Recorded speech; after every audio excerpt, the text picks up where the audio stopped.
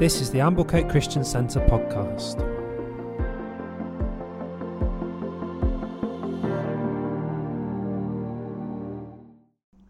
Over the last two podcasts, we've seen how the Messiah was expected at the time of Jesus. We've seen what the situation at the time of Christ was. In the first podcast and in the second, we've explored what the Jews expected from the Messiah, as seen in the Old Testament. This time we're going to begin to look at how the Messiah's arrival was unexpected. I don't mean to say unpredicted or wildly different compared to what the Old Testament prophesied, but many aspects of Jesus' mission were not clearly spelt out or were mysterious or were missed by the Jews at the time. If the story of the Messiah was like a jigsaw puzzle, then the parts we've discussed are the corner and side pieces. The unexpected parts of the Messiah were arguably the most important for seeing the actual picture of God's plan for humanity, but they were the most veiled or hidden in the Old Testament. Of course, these make perfect sense to us today, these scriptures about Jesus being God, being crucified, being the Lamb. But the picture that the people at the time knew was that the Messiah would be king. They didn't know that he'd be the king of the universe. They also knew that he'd be high priest, but they didn't quite see that he'd also be the sacrifice. If the picture of a Messiah in the Old Testament is like that jigsaw puzzle, before Jesus arrived, they were trying to work out the picture without having the front of a box, and they were only able to get those corner and side pieces right. But even those bits they still argued about. Quoting from a book, Longman writes, "Some Jewish people did not expect a Messiah. Others thought the Messiah would be a priestly figure. Still others thought that he would be a royal deliverer." Some scholars interpret the evidence to suggest that at least one group of Jewish thinkers believed there would be two Messiahs, one priestly and one royal. Even those close to Jesus were still speculating. John the Baptist, cousin of Jesus, had a strong image of what he expected from Jesus. In John's speeches, he highlights the warrior aspect of a Messiah, using Daniel 7, Zechariah 14, and Malachi 4. Even now, as the axe is lying at the root of a tree, every tree, therefore, that does not bear good fruit is cut down and thrown into the fire. I baptize you with water for repentance, but the one who is more powerful than I is coming after me. I am not worthy to carry his sandals. He will baptize you with the Holy Spirit and fire. His winnowing fork is in his hand, and he will cleanse the threshing floor and gather his wheat into the granary, but the chaff will be burnt in unquenchable fire. We can see in John the Baptist here, the forerunner to Christ, that even those with a clearer image than most expectation of what the Messiah was going to do still needed confirmation. John the Baptist famously said in Matthew 13:3, "Are you the one who is to come, or are we to wait for another?" Jesus surely was the picture on the front of our puzzle box that helped put all the pieces into place of the Old Testament. But even in his ministry, Jesus' own disciples failed to understand the fullness of the Messiah as Jesus. Having fled and lost hope at his crucifixion, upon his resurrection, and seeing him with their own eyes, they still failed to recognize him. "How foolish are you, and slow to believe all the prophets declared? Was it not necessary that the Messiah should suffer these things and enter into his glory?" Matthew 24 states. Was it necessary? Well, that's a good question, Jesus. Let's take a look at some scriptures in the Old Testament, and let's look at a few ways that Jesus did the unexpected. First thing that was unexpected was Jesus was the king of the earth and heaven, not just Israel. Psalm 2 says, "I will proclaim the Lord's decree. He says to me, 'You are my son. Today I have become your father. Ask me, and I will make nations your inheritance, the ends of the earth your possession.'" This poem in Psalm 2 is a triumphant and hopeful expectation about the king and his reign. this was likely composed at the time of David, and that makes a lot of sense because when David was king, the kingdom was getting bigger. It makes sense that the psalm would hope that the kings would one day bow down to the Lord's anointed. But after the reign of Solomon, this psalm would appear again as a bit of a joke to the faithful of Israel. The king of Israel was nearly always under the thumb of a bigger empire. They were vassals paying taxes and allegiance to either Babylon, Assyria, Damascus, a whole host of other foreign powers. If this was political propaganda in this poem, it's surely the sort that even the most radical of Jew would have struggled to believe. 2 Samuel and many other verses repeat this promise. Your house and your kingdom shall be made forever before me. Your throne will be established forever. Which at the time of Jesus and Roman rule was a remarkably unlikely circumstance. Jews would have identified that there is a promise here, that they would have a king in the line of David forever, and identified that maybe, just maybe, their king would rule the promised land. And an important note here on the promised land, it's described in Genesis as being given to Abraham and Abraham's seed, but it was huge for the time. The promise that God gave was that it would range from the Nile to the Euphrates, which is about the size of England. But at the time, that would have represented overcoming some of the most powerful empires, being the Egyptians and the Babylonians. But suffice it to say, Israel, not even in the time of Solomon, ever got anywhere close to ruling over the promised land. The minimal expectation of the Messiah at the time of Christ was to set up a kingdom about the size the one the Romans had destroyed, get things back on track. The maximum expectation was that the king would go on to rule most of the ancient Near East, the promised land, for Israel. But Jesus went an unexpected step further. That instead of just being the king of Israel, he claimed to be the King of Kings and the Lord over the whole earth and all the nations. He also accomplished that in an unexpected way. Rather than wrestling through extended wars and armies with the powers of the empires at the time and set up a new political Israel, he does 2 things. First, he recasts the struggle with foreign power and Israel not being a kingdom. Instead of the enemy being Rome or Babylon or a human authority, Jesus' mission comes against the power behind those powers. Caesar might sit on the throne of the most of the known world, but sin, death, and darkness rule Caesar's heart. From the least to the greatest, all were subjects to the inescapable human brokenness and influence of that crafty serpent from Genesis biting at their heels. Jesus then, as king, goes into battle with sin and darkness itself, securing victory through his sacrifice on the cross and allowing humanity to inherit his nature instead, so sin no longer rules. Secondly, he goes further in undermining the existing kingdom and saying that it doesn't really matter anyway. He claims that his authority outstrips theirs, and he creates a new nation. Paul even calls it a new citizenship, the church, of whom Jesus is the head. This new kingdom recognizes no national authority or earthly kings. It's not subject to any king or ruler other than Jesus Christ. Paul explains how Jesus fulfills a promise given to Abraham, claiming that Christ in fact inherits the earth and the promise of Abraham, and all people can be joined to that inheritance through faith. The promises were spoken to Abraham and his seed, Paul says. Scripture does not say, and to seeds, meaning many people, but and to your seed, meaning one person, who is Christ. In Galatians, Paul develops this further, explaining how everyone enters the kingdom, not just for Jews. There is neither Jew nor Gentile, slave nor free, male nor female, for all are one in Christ. If you belong to Christ, then you are Abraham's seed and heirs according to the promise.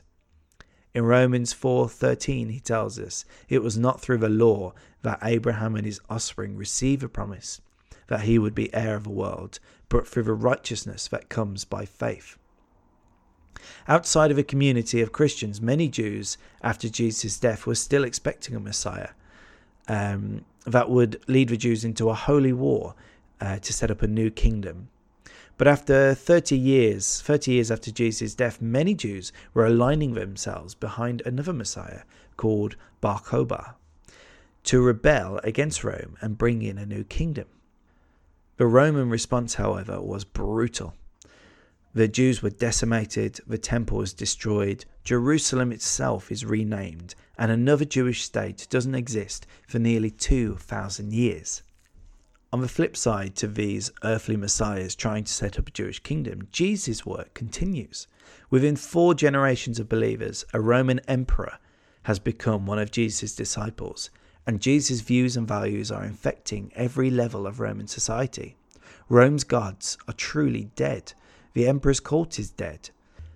Beyond his heavenly kingdom that defeated sin, and beyond his new kingdom's citizens that know no borders, race, or social status, when you think about it, Jesus really did end up fulfilling the Jews' expectations of a Messiah to lead an army to defeat the empire. Jesus just did it without raising a sword. His army was an army of preachers, evangelists, and apostles. So Jesus was surely the king of the earth.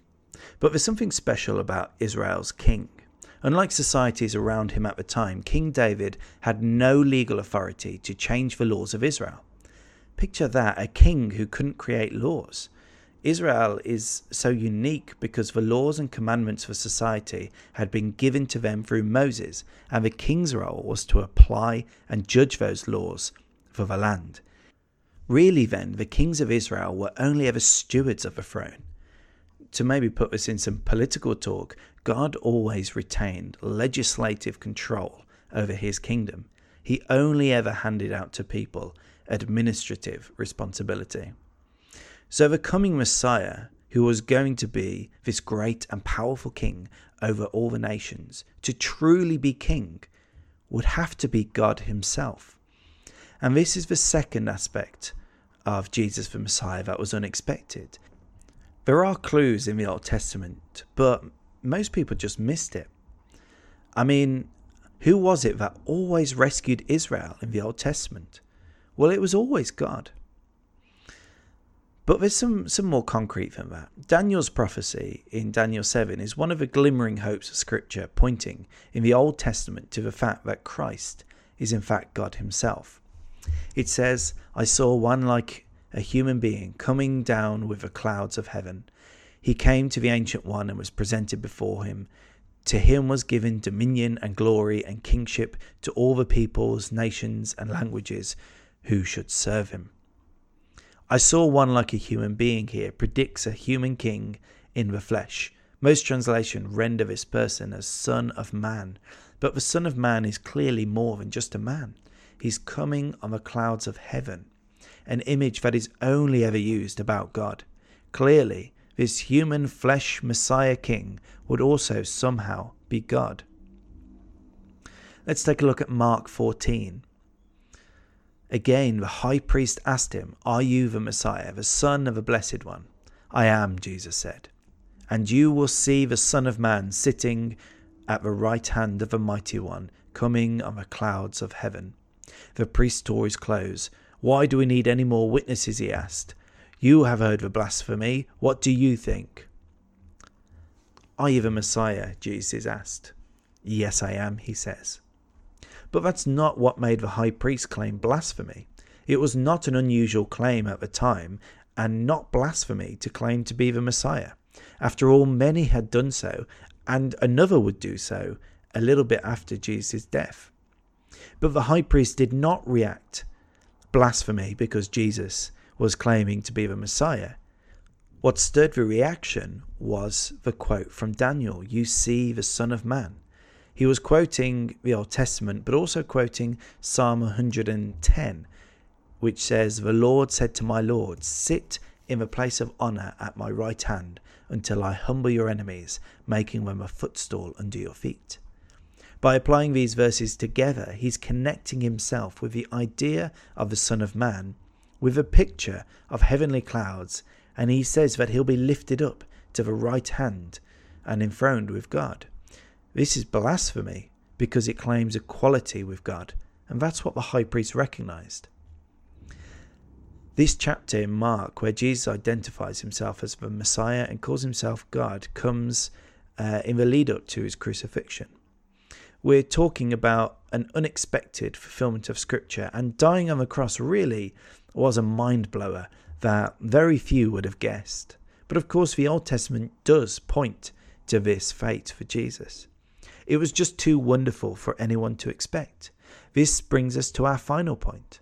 The Messiah would be the suffering servant, the Lamb of God, the ultimate sacrifice to undo this curse of sin.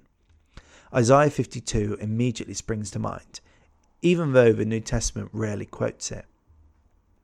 See, my servant will act wisely, and he will be raised up and lifted up, highly exalted.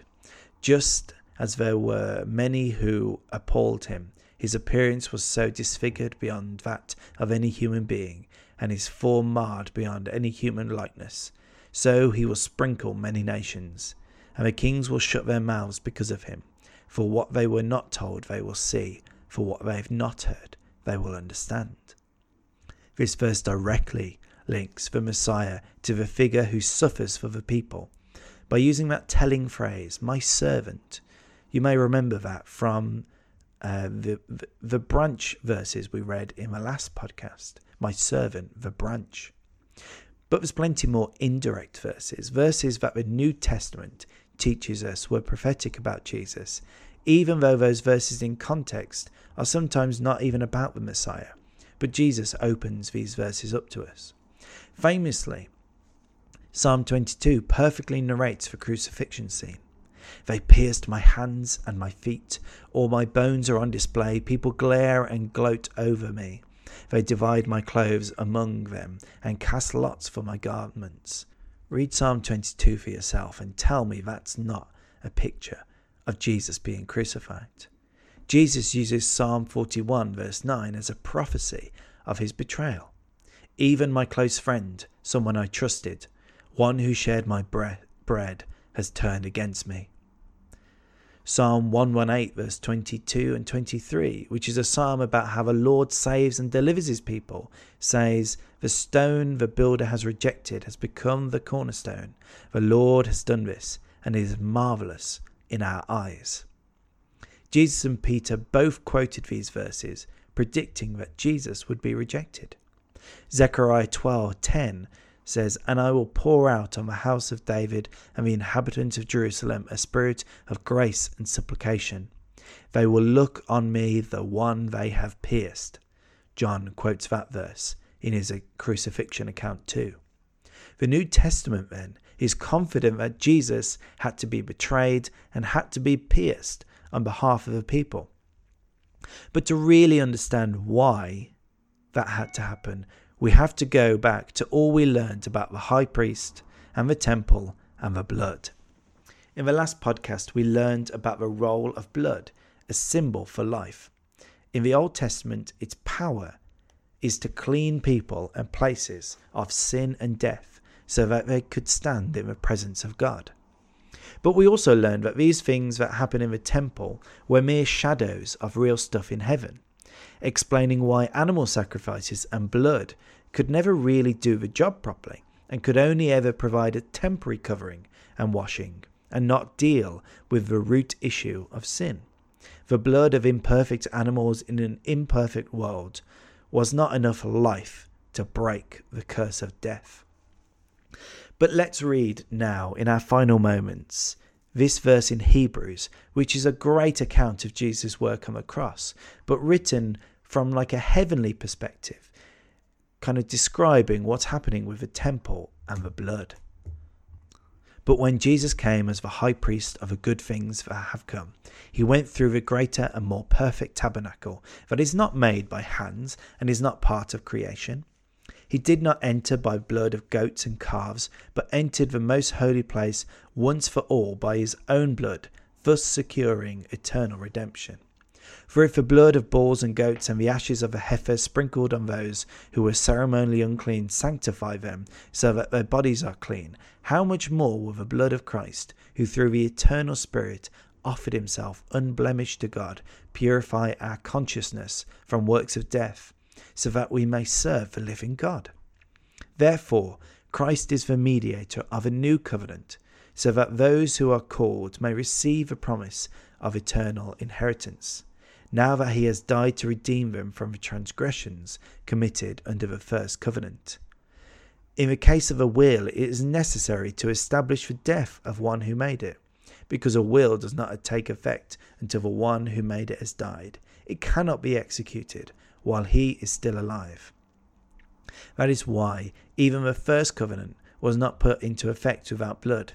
For when Moses had proclaimed every commandment of the law to the people, he took the blood of calves and goats, along with water, scarlet wool, and hyssop, and sprinkled the scroll and all the people, saying, "This is the blood of the covenant, which God has commanded you to keep." In the same way, he sprinkled with blood the tabernacle and all the vessels used in worship. According to the law, in fact, nearly everything must be purified with blood, and without the shedding of blood, there is no forgiveness.